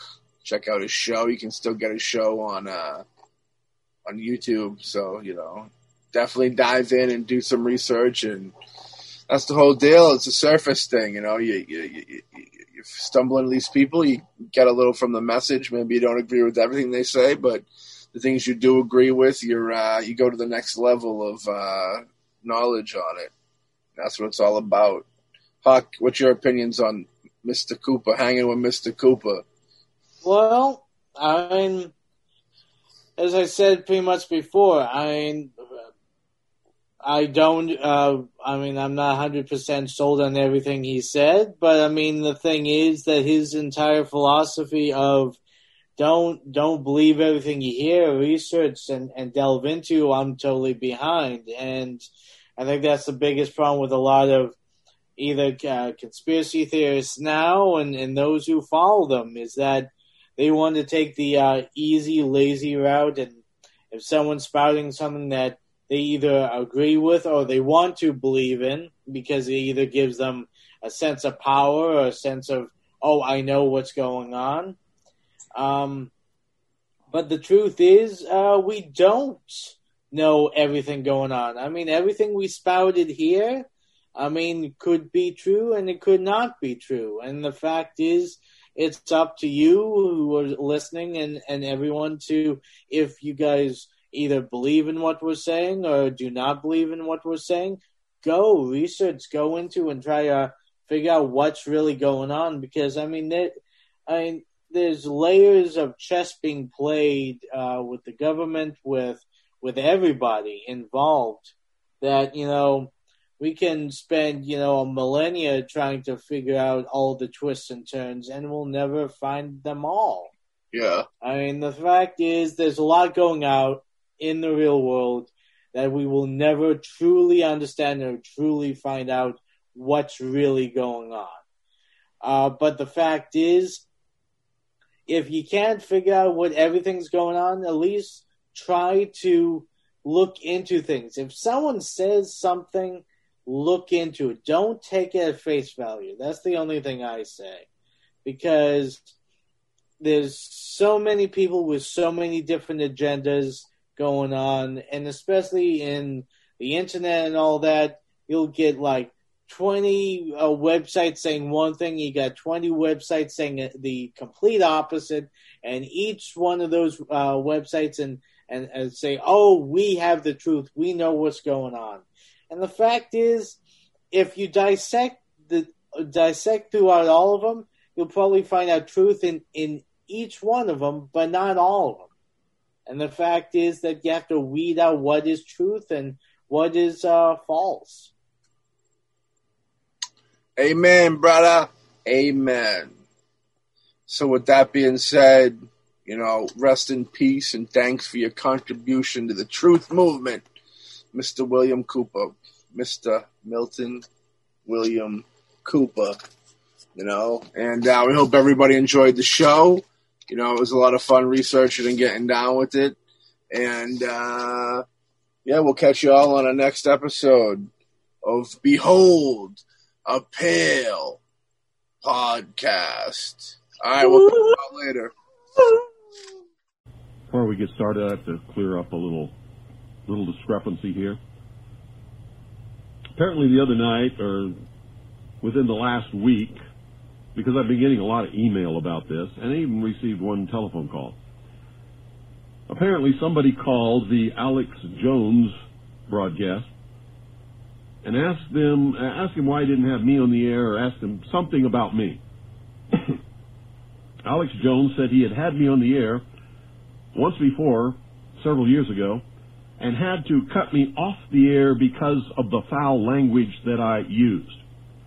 So on the air tonight, I'm going to tell you, Alex Jones, you are a bold-faced, miserable, stinking little coward liar. Now let me say that again so there's no mistake about it. You can all tell Alex Jones that I said this, and I suspect he's listening because he does. Alex Jones, you are a bold-faced, stinking, rotten little coward liar. I was only on the Alex Jones show one time. It was years ago, when I didn't know who he was, when I didn't realize what a liar and a coward and a sensationalist bullshit artist that he is. He was on one little FM station down in Texas. He wasn't on all the stuff that he's on now. And I agreed to be on his broadcast. That's when I was doing guest appearances on broadcasts, years ago. I was not cut off. I did not use any kind of foul language whatsoever. He treated me very well, and I stayed on for the whole show. Some of you in Texas know that that's true because you heard the broadcast and you taped it.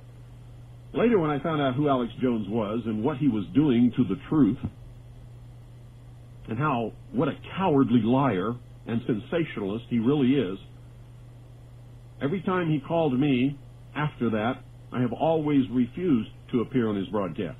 Absolutely refused to lend him any credibility whatsoever by appearing on his broadcast. And that made him very angry. I've also revealed him for the lying, sensationalist, bullshit artist that he is by every once in a while bringing to your attention the lies and the deceit and the rumors that he spreads over the airwaves that are not good for any of us, and they're not good for the nation. They are especially not good for militia and patriots. The most disgusting broadcast he ever did was on New Year's Eve, the year 2000, the New Year's Eve, 1999, bringing in the year 2000, which he went completely out of his mind and claimed that Russia had launched intercontinental ballistic missiles with multiple warheads at the United States of America, and actually panicked millions of people who were putting their children and their belongings in their cars and heading for the hills. Now, there's lots of things that can be said about me. Nobody needs to lie about me. Sometimes I am irritating. Sometimes I absolutely will not suffer fools and am just as rude as I can be. Nobody has to lie about me, Alex Jones. So I suggest that the next time somebody calls your broadcast and asks them about me, you tell the truth. There's lots of truth that you can tell about me. But don't ever lie on me, buddy, because I'll chop you off at your ankles. I will chew you up. I will spit you out for the lying, stinking, rotten little coward that you are. And that, ladies and gentlemen, is all I have to say about Mr. Sensationalist, lying, rumor-mongering, bullshit artist, Alex Jones.